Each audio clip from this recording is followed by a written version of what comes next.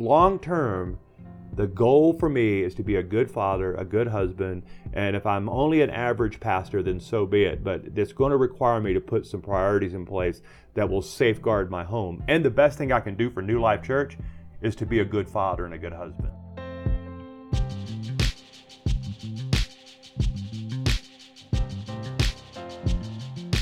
Hey friends, welcome to another episode of the podcast. This is a really good conversation today. I interview Pastor Brady Boyd, and he pastors a really large church called New Life Church here in Colorado Springs.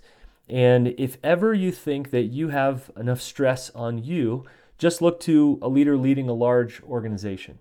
It's a complex thing to lead a very large church, and Brady's done a good job at that. They have a teaching team that I highly respect at New Life. They're doing all kinds of cool things within our city. He's written a bunch of books, but this book, Remarkable, I think has a lot to say to us today in this cultural moment that we're living in. And so while Brady's written a lot of books, I talked to him specifically about his book, Addicted to Busy, has a lot to say to us about rest and rhythms of life, as well as his book, Remarkable, that has a lot to say to us about our witness today in this 21st century upside down culture. So listen in, share this with your team. This is a great episode with some ridiculously practical thoughts from Pastor Brady Boyd.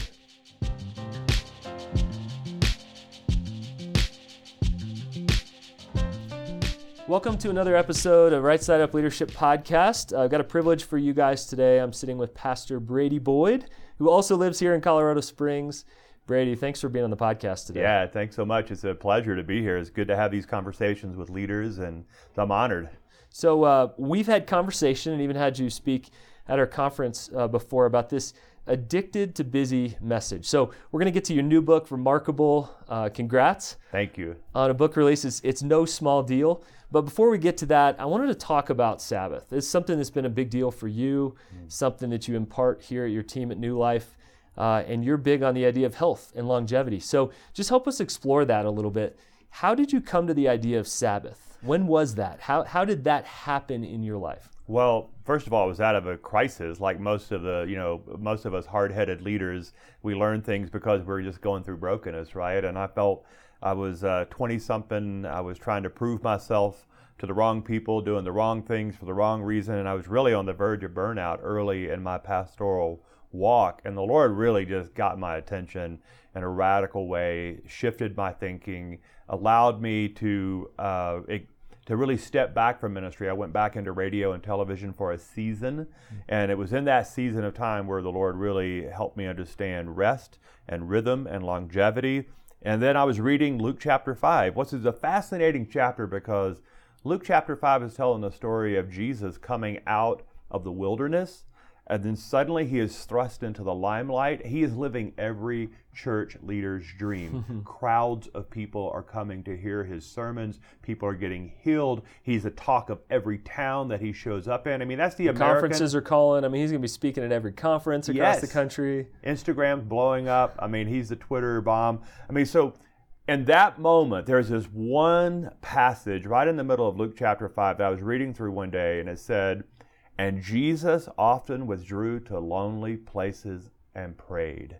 And you think about the prayer life of Jesus, that when he was in front of big crowds of people, he had really small, short prayers.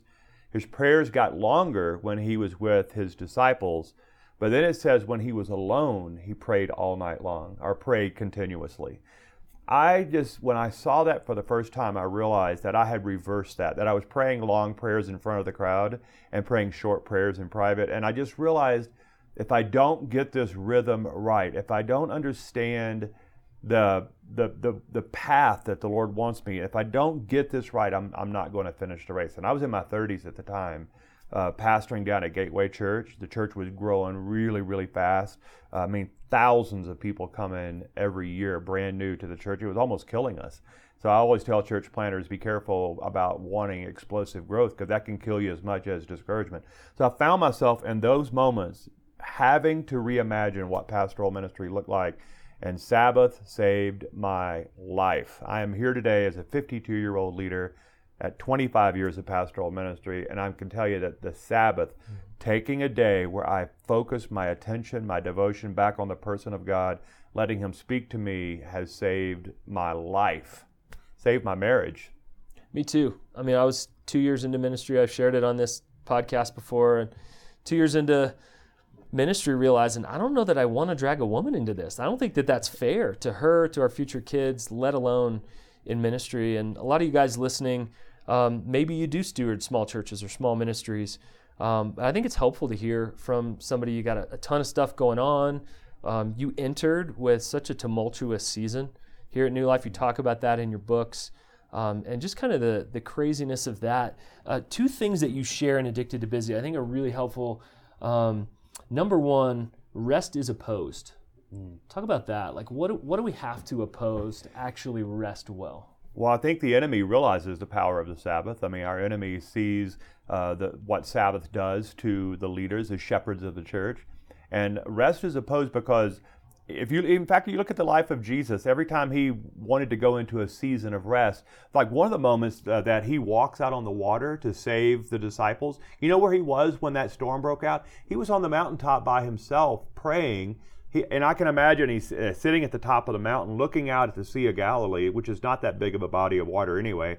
And he was looking out there. There's his disciples about to drown. So he has to stop his prayer, walk out onto the stormy water, calm the sea. And I just think that was, to me, when I read that story, I thought, this is exactly the way my life looks. I know I need to rest. I know I need to take a day off. I work hard, but I need to rest well. But I can't work hard unless I rest well. That's and the right. enemy knows this. Yeah. And I have found so many times when I have planned a day off, I'm looking forward to that Saturday or that Friday, which are typically my days. How many times urgent matters pop up out of nowhere, and it truly is a spiritual battle in the life of a leader, and you better recognize it. I actually pray, Lord, protect my Sabbath. Now that sounds weird. You would think you would pray more, Lord, help me with the ministry that I have going on Monday through Friday. But actually going into that Saturday Sabbath a lot of days, I'll go, Father in heaven, I'm entering into your Sabbath rest, and I know the enemy does not like this, so I'm not looking for a fight, but I'm aware of the fight. And I think there is opposition because it restores our soul. And the last thing our enemy wants is for us to have restored souls, right? He doesn't want to. He wants us leading on empty. Yeah. And I feel like it is a battle, but it's a battle worth fighting. It's good. And more leaders are realizing that, maybe even preventatively, proactively. We don't need any more big crashes in the media to hear that. Well, let me just tell you right now, I'm working with two churches, very high profile, who have gone through moral failures of their founding senior pastors. And if I told you the names of the churches, everybody would know them. But in both cases, as I have looked under what really happened, as I really have sat down with their peers, their colleagues, in both cases, these pastors were running too fast for too long. They did not know how to stop. And because the senior pastor did not know how to rest, the staff didn't know how to rest. They didn't have permission to rest. That's right. If the senior pastor's going to the moon, we all have to go to the moon, right? There's no days off. And in both cases, and it can go on for a couple of decades. In both these guys' cases, they're in their early 60s before they had a meltdown. But these pastors, famous pastors, huge platforms, huge ministries, if you were to ask their team and staff and families why they had the meltdown, it's because they did not know how to slow down. They didn't have the security in their heart to take a day off and step out of the limelight. Yeah, and I'm encouraged simultaneously and discouraged. I'm hearing more and more believe that we actually have limits. We're actually human. And if we don't pay attention to those, resting from work versus working from rest. And so it's been so helpful. I mean, we had you share that at a conference because how do we just pound it in that it doesn't just magically get better as the church gets bigger? It actually gets harder. So talk about that a little bit. Well, I was just one story that was reminded of me when you were saying that. I remember when Addicted to Busy came out, another high-profile pastor, he invited me to speak at his conference, and I told him, I said, I got this new book on Addicted to Busy. I'd like to talk to your leaders about what does it mean to find biblical rhythms. He goes, Brady, if we teach them this, we're going to lose all our volunteers. I mean, he was literally concerned that if I told his leadership team to take a day off, that it would affect his volunteers on Sunday. And I thought to myself, here's a guy who doesn't get it. He doesn't see it. He doesn't understand that actually you're going to get more out of your volunteers long term when you allow them to take a Sabbath day. There's just such flawed thinking out there about rest, and this old school thinking that, well, you can rest when you die. I've heard pastors say, well, we'll have all of eternity in heaven to rest. Well, you're going to get there quicker probably. That's right. I mean, I'd if like you don't another rest, 20 you years. will die. Yes. Yeah, that's right. That's right. Yeah, it sounds okay, and then talk to your wife and kids about that, right? How were they thinking? You say this phrase, which I love, and I want you to explore a little bit. Ruthless is required. And let me talk about disappointment for a second in the midst of that, because I know that you get to the spot where it's, who are you going to disappoint, right? If you're going to take rest, Sabbath, you can't live up to those expectations. So talk a little bit about ruthless disappointment when it comes to having any kind of margin. I love John Ortberg's definition of pastoral leadership. He said, pastoral leadership is the art of disappointing people at a rate that they can accept. Isn't that beautiful? It's powerful, right? Yeah. And I actually, on my phone, on my calendar, for many, many years, especially when I took on this assignment at New Life Church, on Friday and on Saturday, literally on my calendar, was stay home with Pam and the kids. It was on my calendar. So when good-hearted, good-meaning people would come to me and say, hey, Pastor Brady, come to my whatever, or would you come do this? I would say, that sounds very interesting, but I already have something on my calendar for Friday night and Saturday. Yep. And they would say, oh, okay. I said, I already have something on my calendar. And I wasn't lying, because on my calendar, I had to purposely put down, go home, be with Pam and at the time, my kids were 8 and 6. I mean, they were tinies. They were babies. They needed their dad around. Yep. And if you don't schedule rest, then rest doesn't normally happen. And that doesn't mean there were lots of Fridays and Saturdays where I ended up in the hospital with people, or if there was a crisis, a real emergency. Pastoral ministry requires us to be available for those things. So I wasn't legalistic about it. But I also realized that if I don't guard these times, that these times will get taken from me. And I needed it. And the reason I've been able to stay really consistent, I'll tell this. Let me tell you a beautiful church growth strategy. A lot of you are pastors that are listening to this, and you're looking for the secret sauce to church growth. Let me give you something. Stay steady and consistent at your congregation for a long time. I have found that a lot of people are just looking for consistency. They're just looking for something that is a bit predictable. They're looking for a leader. That I just read this study that the number one reason that people stay at a church is because they trust their leader. It had nothing to do with tricky sermons or skinny jeans on the worship team or the best programs or whatever. It was truly, can I go to that church and trust the character of that leader? And the best thing that I've done in the 25 years of pastoral ministry to protect my heart is to guard those times with my wife. Like, I've only had one girlfriend for 33 years, and I'm married to her for 30. You guys still dating? Yeah, we're still dating. Still dating, all right. Still dating. And my daughter and my son are 19 and 21. They're in the church. They're good kids. I'm so grateful for them. I'm blessed to have these kids that are now, I'm an empty nester. So I've experienced the fruitfulness of this, but it takes a lot of intentionality and a lot of work and a lot of disappointed people along the way that wanted me to go. How many fundraising banquets are there on Saturday night? I mean, you can't imagine 30 or 40 times I've had to say, I'm so sorry. It sounds like your mission trip to whatever sounds like a great night. But I knew if I said yes to that, I would be there at 6 p.m. I would be there till about 9:30. I would get home tired, have to get up the next morning, preach to my congregation with an empty battery, and my kids didn't have their dad at home on Saturday night. So I've just had to learn to say, long term, the goal for me is to be a good father, a good husband, and if I'm only an average pastor, then so be it. But it's going to require me to put some priorities in place that will safeguard my home. And the best thing I can do for New Life Church is to be a good father and a good husband. That's and right. That takes time. That's right. You're going to have to choose. I mean, a bunch of pastors, when I looked back at the stats, there was a time when about 4.5 years pastors would stay. And then anecdotally, I just would ask pastors, when did you feel like you've really caught wind at your church? 5 years. 5 years. And I thought, what an evil trick of Satan, that right before you got to trust. And I think it takes longer to cultivate trust today. Maybe that's a different podcast and a whole another episode. But cultivating trust in a skeptical culture, They just need to see that it's real. People have been damaged and wounded.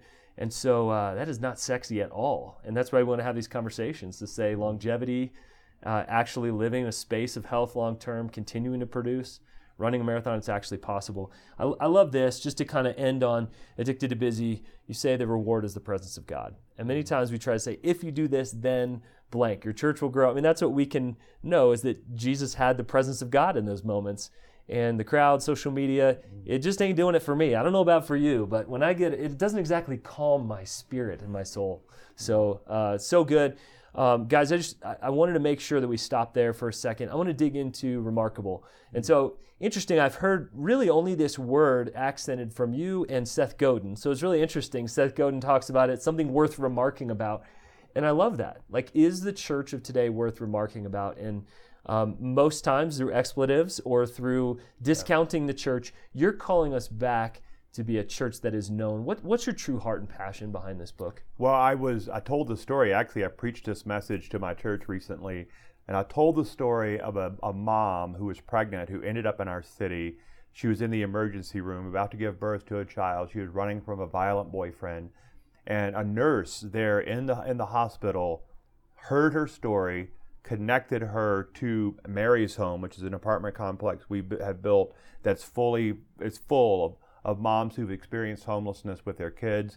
And I found that to be a remarkable story. And she began to, this girl, who I'll call Linda, that's not her real name, but she said, all along the way, I ended up at Mary's Home because of remarkable people that I met. People that would fill up her gas tank, people that would give her food, people that got her into Mary's Home. And I thought, this woman's life has been rescued off the streets of our city. Her entire destiny has been changed because of people who had embodied the remarkable teachings of Jesus. They were kind. They were showing biblical hospitality, radical hospitality stories. They were not famous theologians or famous preachers. In fact, she didn't even know the people's names that had helped her along the way. And I found that to be fascinating. So as I'm listening to her story, I realize in my heart that God's calling the church here in Colorado Springs and around the world back to the original design, the original intent, which is the Great Commandment and the Great Commission. When those two things really get embodied in a group of people, when a community of believers really begin to live out the Great Commandment, love God with all your heart, soul, mind, with all your strength, love your neighbor as yourself, then the Great Commission actually is an outflow of the Great Commandment. Go into all the world, baptize them in the name of the Father, Son, and the Holy Spirit, teach them all the ways that I've taught you. So Matthew 28, and it becomes possible when a group of people begin to live out the Great Commandment. And I know for me, I just have no interest in pastoring a church that's fat and comfortable and is disengaged from the cries of its city. I said that to my church. I said, if you're wanting to be a part of a really comfortable country club church experience, I said, this is the worst place in town for you. You said, I can recommend a church down the street. No. Yeah, no, I appreciate this. And you push hard in this book. I mean, I think you take some risks. We talked about that before the podcast, and which I appreciate. I think if we're not pushing into these areas that, even the world is referring to just as social justice, just as things that are normal, we need to be that kind of church. Many times we just think Scripture is just kind of written to people randomly out there in the ether. This was written to a specific group of people in Corinth. So help us see a little bit. What was Corinth like? How would you compare that to our culture? I found that fascinating. Well, Corinth had been devastated 100 years before Paul arrived, and it had been rebuilt. So it looked a lot like America. When Paul came into Corinth, the city had this revival of sort, an economic revival. It was on a key trade route, and it was prospering. It was exploding. And there were really three things in Corinth that people worshiped. They worshiped money, sex, and power. And that sounds like Vegas. It sounds like America, right? So there was tons of new money in Corinth. In fact, the joke in Corinth when Paul was there was there were a lot of poor people who had become rich quickly. So it was new money, not old school money, but new money. And then they worshiped entertainment. The Isthmian Games were there. It's like their form of the Olympics. So when Paul was there as a tent maker, the reason he was making tents is there was no affordable housing in Corinth. And the only place for these athletes to live while they were training for their games was in tents. So Paul went to Corinth as a tent maker because there was a huge need for tents in Corinth for the Olympics. And then there was the Temple of Aphrodite was right in the middle of Corinth, one of the most sexually perverse places in all of the known world was right in the middle of Corinth. I mean, what went on in Corinth, it would make us as Americans blush. I mean, and I would say that our culture now is deeply perverted and very sexually broken, but it had nothing on Corinth. So that's the city that Paul walked into. People that were hungry for power, they had a hunger for entertainment, and they had a super lust for just unfiltered and unbridled sex with no boundaries. I mean, that was actually what they bragged on. What happens in Corinth stayed in Corinth. Wow. I mean, that was before Vegas. So Corinth was Vegas before Vegas. So when Paul walked into Corinth, he met a group of probably 40, 50 people. We don't know exactly how many, but it was not very many people that had found Jesus, and their lives had been radically changed by Christ. So Paul's looking at this little small group of people saying, listen, I know you live in a culture that is completely devastated and torn up by money, sex, and power, but I want you to remember what Jesus told us to do. And so both letters to the people of Corinth is him calling us back to the person of Jesus.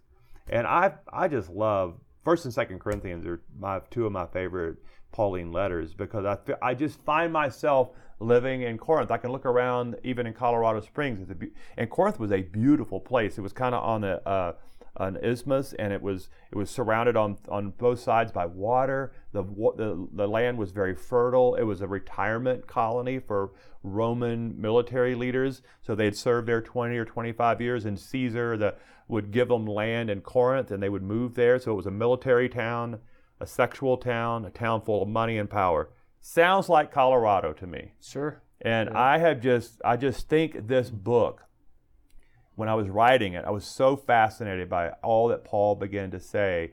I could hear him speaking to the American church, calling us back to a centered place, a place where, I said this to the church recently, that in my study of church history, the church has always been at its purest and most powerful when it gets pushed to the margins of the culture. And that's what's happening right now. A lot of people are having a hard time with this, but the church is actually getting marginalized right now in America. We're no longer the center of power. I mean, honestly, that's been gone for 30 or 40 years. The culture war was lost 20 years ago.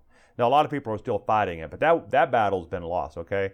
So the church now, you know that most people in El Paso County where we live, it's not that they're antagonistic about the church. They just don't care. They just don't care. I moved here to go to the mountains on Sunday. I'm not even thinking about the church. They think the church is completely irrelevant. They think we, as dedicated Christ followers, that we're relics, that we're inconsequential to their lives. That was Corinth. That's where we are now. Okay, so we have some challenges with that. We can get mad about that and be angry all the time, be instigators. I talk about being instigators in the book. We can yell at the darkness and expect somehow for us to come back. We're not coming back to Mayberry. We will never live in Mayberry again. And maybe we should have never wanted to live in Mayberry before. The good old days weren't that good. Well, I know I had this conversation with a sweet saint of a woman. She's 73 years old. She said, Pastor Brady, I just want to go back to the way it was when I was a kid. I said, so when you were a kid, that was in the 1950s? And she said, yes. I said, you realize that women did not have equal rights, that we were telling black people to drink out of other fountains. Voting rights were being taken away from black people. Women had no rights in the workplace. I said, that's not the nostalgia that I long for. So America, in some ways, has made huge advancements with gender and race. And I do feel like that we're at a place now where things are actually looking more hopeful in the areas of racism and the areas of gender equality. And so I was having that conversation. It's funny how we always long for the good old days, and it's hard for us to see God at work right in front of us right now.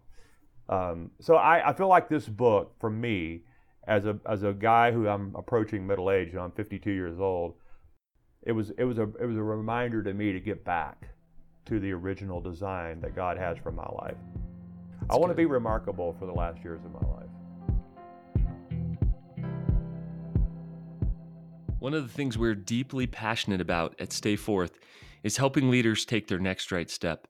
It's unbelievable how many leaders today feel stuck. I think we live in this age that can be so overwhelming to us. And especially as leaders, I think you can compound that times 5. So many leaders feel stuck and don't know how to get unstuck.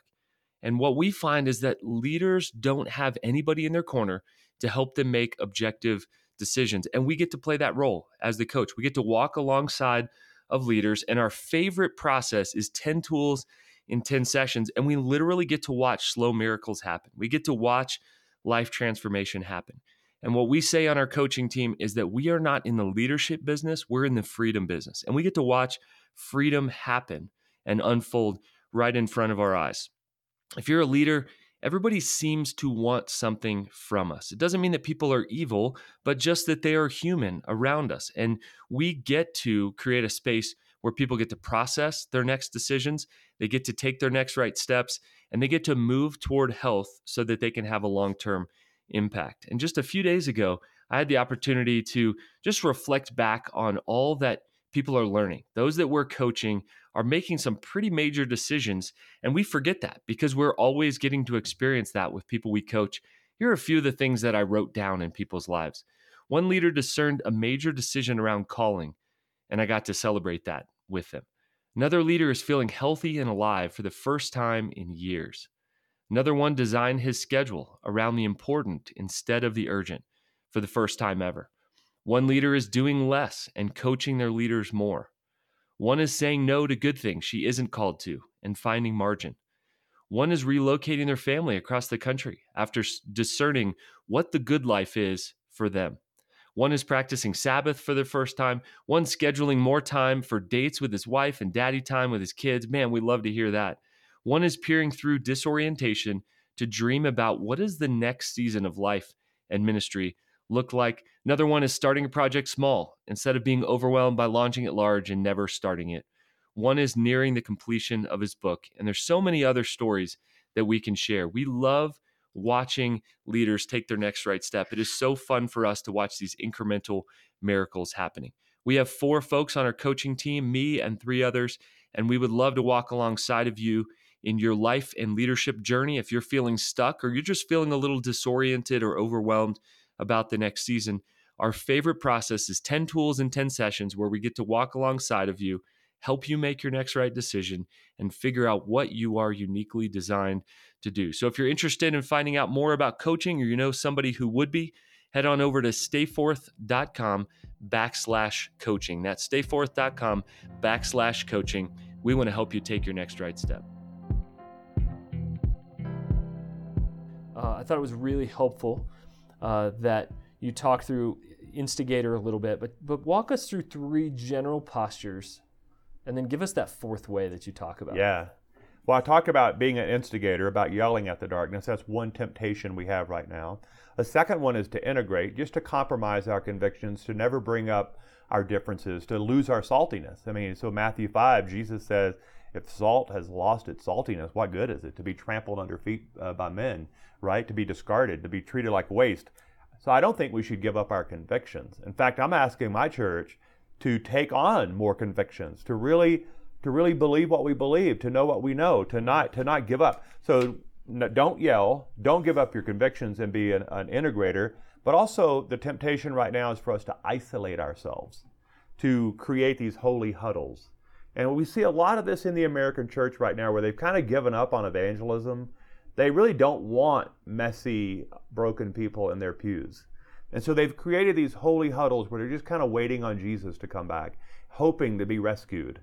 Well, there's a problem with that because Jesus calls us the light of the world, a city set on a hill that cannot be hidden. Don't put your light under a bushel for men not to see. So we're actually called to be out in our city, to be bringing good news to people who are starving for good news.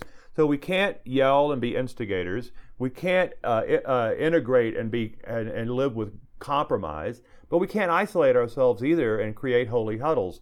So I'll talk about a 4th way. And that is actually to go forth as ambassadors, called out ones, to be wherever you find yourself. The 4th way is to be a witness, to live a life that people want to talk about. When they look at the way we forgive, when they look at the way we treat our sexuality, in other words, how do we talk about the power of sex? Because we are a sexualized culture. And I'm actually going to preach a sermon soon at New Life about what the Bible says about sex. We'll probably have record attendance. That'll be fun. Yeah. You should get the attendance bumped back up in one solid week. One solid week. And then what does it mean to be at your school, to be at your work, and to live a life so full of the Holy Spirit, so full of the person of Jesus, that actually people want to say, what is different about your life? The way we treat each other, the way we solve our disagreements, the way we're married, the way we are raising our kids, the way we're generous with our time and our resources, our money. There should be something about our life that causes people to notice. And so we're not doing it to flaunt our religiosity. We're not doing it to be churchy. But I do think when you really radically begin to follow Jesus, that's one of the most revolutionary things you can do. The opening quote I have in the book is from the great apostle Alice Cooper, the rocker. And he says, "Drinking beer is easy. Trashing your hotel room is easy. But following Jesus, man, that's radical stuff." I love that quote from Alice Cooper, who was, I don't know where Alice is with the Lord, but I don't think he was a Christ follower for most of his life. Drinking beer is easy. Trashing your hotel room is easy. But man, following Jesus, now that's radical. And that's really what I'm calling the church back to, is being radical. Coming back to the revolutionary ideas that changed the world in the first place. The way we cared for the widow and the orphan, the way we took care of the poor and the sick, the way we loved one another, the way we could create multi-ethnic, multi-gendered. The great, most powerful thing about Christianity is how it dissolved away social classes and allowed a very diverse group of people to worship together. That radically changed the world. And I think the world's hungry right now for the church to get back to its purest form. Yeah, I mean, ironically, I think maybe nobody's more ready for the church to be the church than society. Yes. Than our culture. And they're sort of taking us to task on that, to say we care more about justice than you do. Maybe our lives even look healthier, more honest, more integrous than yours do. And so what do you think gets in the way of that fourth way? Because I don't know that anybody would truly argue the other ways are the best way to go, right? You've spotted them well, you've characterized them well. What gets in the way, Brady? I think the greatest barrier we have right now is our tribalism. Most of us, if we were honest, are living in echo chambers. We're living with people who vote like us, who think like us, who have the same skin color as us. And it's hard for us to see outside our tribal distinctions. We're longing to be around, and it makes us feel safe. And this is actually built into the human DNA structure. When you feel pressured, the first thing you want to do is hang around people like you, because there's a sense of safety when you're with your tribe. Sure, the tribe culture, right? A wild animal is going to get me if I'm alone, get with people that are like me. The problem with tribalism, though, is that it requires that you have a common enemy. And those enemies tend to be other human beings, which takes away our evangelistic fervor, and that honestly snuffs the light out of our church. The church cannot be the church if we're going to be partisan in our politics and tribal in our thinking. And that's a hard message. Most pastors are not going to preach that. In fact, it's easier, quite honestly, to grow your church right now just by being tribal, about buying into partisan political talk. I don't think we're called to something holier and more powerful and more revolutionary than our tribe, though. And I think that's the big barrier right now to the American church. And I tackle that head on in the book about the difficulties, the pitfalls, and the inherent vice, quite honestly, of living in a tribal culture. And America right now, in all of my adult life, I have never seen our country more divided and more tribal than we are right now. And the church looks exactly like the culture. So much in there. And maybe we just need to attack tribalism on a whole nother posture. I'd love that. Let's do another podcast because it is so divisive, right? I mean, there's two choices. You're in, you're out. And obviously the political space is ugly and social media space is ugly, and it's entering more and more of that. So fascinated by that. We'll dig into that some other time. Midway through the book, you talk about grace being hard to accept today in our culture. And it was almost a side note in there. But why do you think we just want to cling on to who we are so much without this grace that just disorients us and just knocks us off? Well, it sounds too good to be true. And I think most people would rather wallow in their brokenness than accept something that they can't understand. And really, the radical idea of grace it is so hard for people to wrap their mind around a God that loves them and cares for them and has already chosen to forgive them. Everything in our American mindset, our Western mindset, requires us to earn everything. But the radical message of grace is that it can't be earned, it has to be received. And I think it's hard for people. We've been taught to be victims. We've been taught that you have to earn everything. And grace is a free gift. And just to receive the free gift of grace, in fact, I find that the thing that probably changed my life more than anything else is when I realized I couldn't earn it, where I had just to receive it. And I'm an ambitious guy, a hardworking guy. I feel like I got a lot going for me, but what the most radical thing I ever did was say yes to grace and say, I received this forgiveness. I believe it. I believe it's a gift that God wants to give me. And when I just said yes to it, it's like 1,000 pounds of guilt came off of me in a moment when I said yes to grace. And that's what I hope as people read this book, that they will find the oceans of grace that they're called to swim in. And by the way, when you realize you're swimming in oceans of grace, it's kind of easy to give other people a bucket full of water when they need it because you're swimming in oceans of grace yourself. That's right. I mean, pushes against scarcity. Yes. And toward that abundance. And even back to kind of connect the dots between that and Sabbath. You got to receive it. Here's the gift. It's waiting under the tree, but you got to unwrap it. You got to be intentional about it. So, Brady, well, thanks for your work. Love the teaching team up here. And again, maybe that's a whole nother podcast. We talk a lot about teaching teams. We talk a lot about sharing the load. Love what's kind of unfolding here. You talked about Mary's Home and some of the incredible things happening in our city. Thanks for the way that you're blessing our city. Talk a little bit about yourself. We always want to kind of like put the pressure back on you. Just get really practical with us. Yeah. What are some ways that you seek to stay healthy, your life, your family, your leadership, your ministry, so that you can continue to go the long haul? Well, someone asked me the other day what I do for fun, and quite honestly, I'm the best human being I can be when I'm with Pam and my children, and I'm at home. I'm a pretty boring guy by design. And I love my life because this past summer I celebrated 30 years of marriage with the same woman. Congratulations. Thank you. And my kids just moved off to college. They're thriving. So I'm experiencing empty nest for the first time. I feel like I'm retired from that stage of parenting. I'm never retired from parenting, but it's been such a rewarding season in this stage of my life. And I think just being faithful. You know, I'm 52, so I'm trying to lose some weight. I've lost about 20 pounds. So I do think there's something to be said about eating well. I try to get a lot of sleep. I mean, sleep is our friend, and not being guilty about sleeping in a little bit. And one of the most powerful things we can do for the health of our body is to make sure we get a lot of rest. You know, I tell people buy a good mattress and buy good shoes, because when you're not in one, near the other. You know, make sure that those things are important. But I think I can gauge how well I'm doing with the Lord by my private time with Him, and just making sure I have unhurried conversations with Pam, but also make sure I have unhurried conversations with the Lord. Those are the things that practically that have kept me really stable and safe, and kept me out of addictions, kept me out of affairs, kept me away from the pornography trap. Is just making sure I have a lot of time with Pam, that we've remained friends. And I know you're a bit younger than me, not much younger, but I tell young married couples, man, make sure you stay friends with your spouse, that you really like each other. And make sure that you have time together, unhurried conversations together, where you can really talk, where date night should not be organizational nights. That should be unhurried conversations with your best friend. Put your phone away, put your calendar away. Yes, Lord. And help us to make sure that we work well and we rest well, and keep those two things in tension and balance. And you'll get to the end of your life and you'll feel rewarded. That's good. This is probably my favorite question on our podcast, because nobody's really talking about this stuff.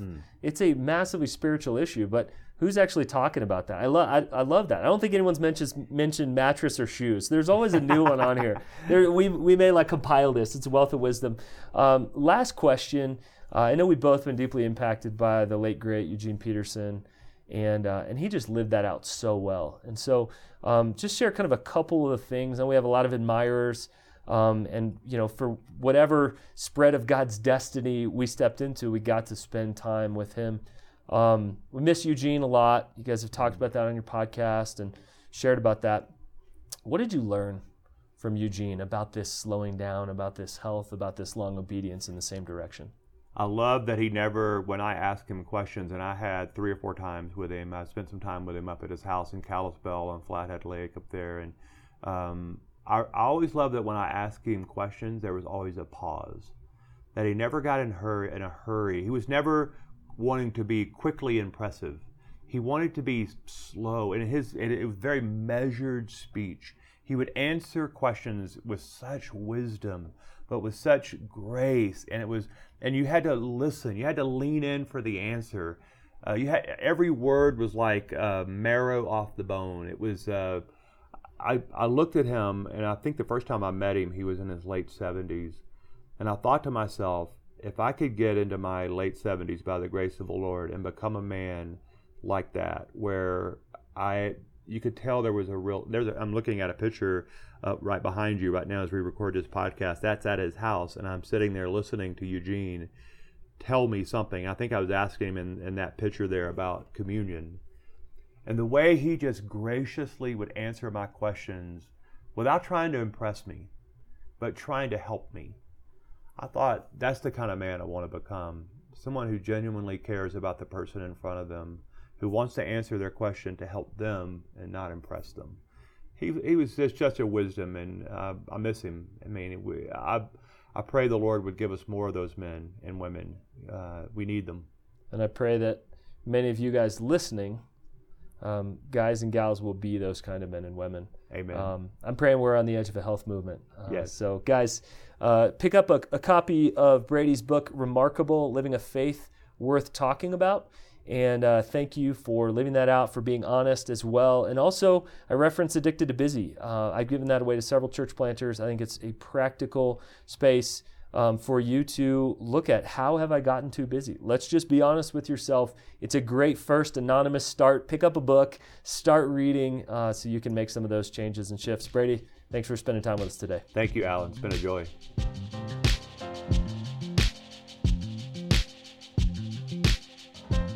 So many good thoughts from that conversation with Pastor Brady. I just want to leave you with 2 questions. Number 1, what are your next steps with rest? What are your next steps with rest or Sabbath? And secondly, what remarkable practice do you need to reclaim? What remarkable practice do you need to reclaim? I was convicted as I read through the book and as I had that conversation that there are some things that I used to do that for whatever reason I've just kind of fallen out of love with.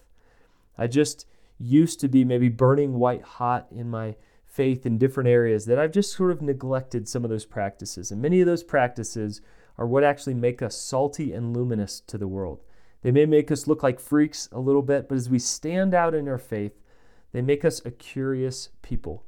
So as kind of a benediction for this, kind of ascending at the end of this podcast, whatever I send you back into, whether it's at the gym, whether it's continuing on your commute, whether it's heading into your busy day next, as you take your earbuds out, I just want to remind you to be remarkable, to live a remarkable faith, one that is curious and unique to this world, one that won't quite be understood, but a life of devotion and dedication lived out to God and to His kingdom. Go forth, my friends. We'll catch you on the next episode. We ain't focused so long.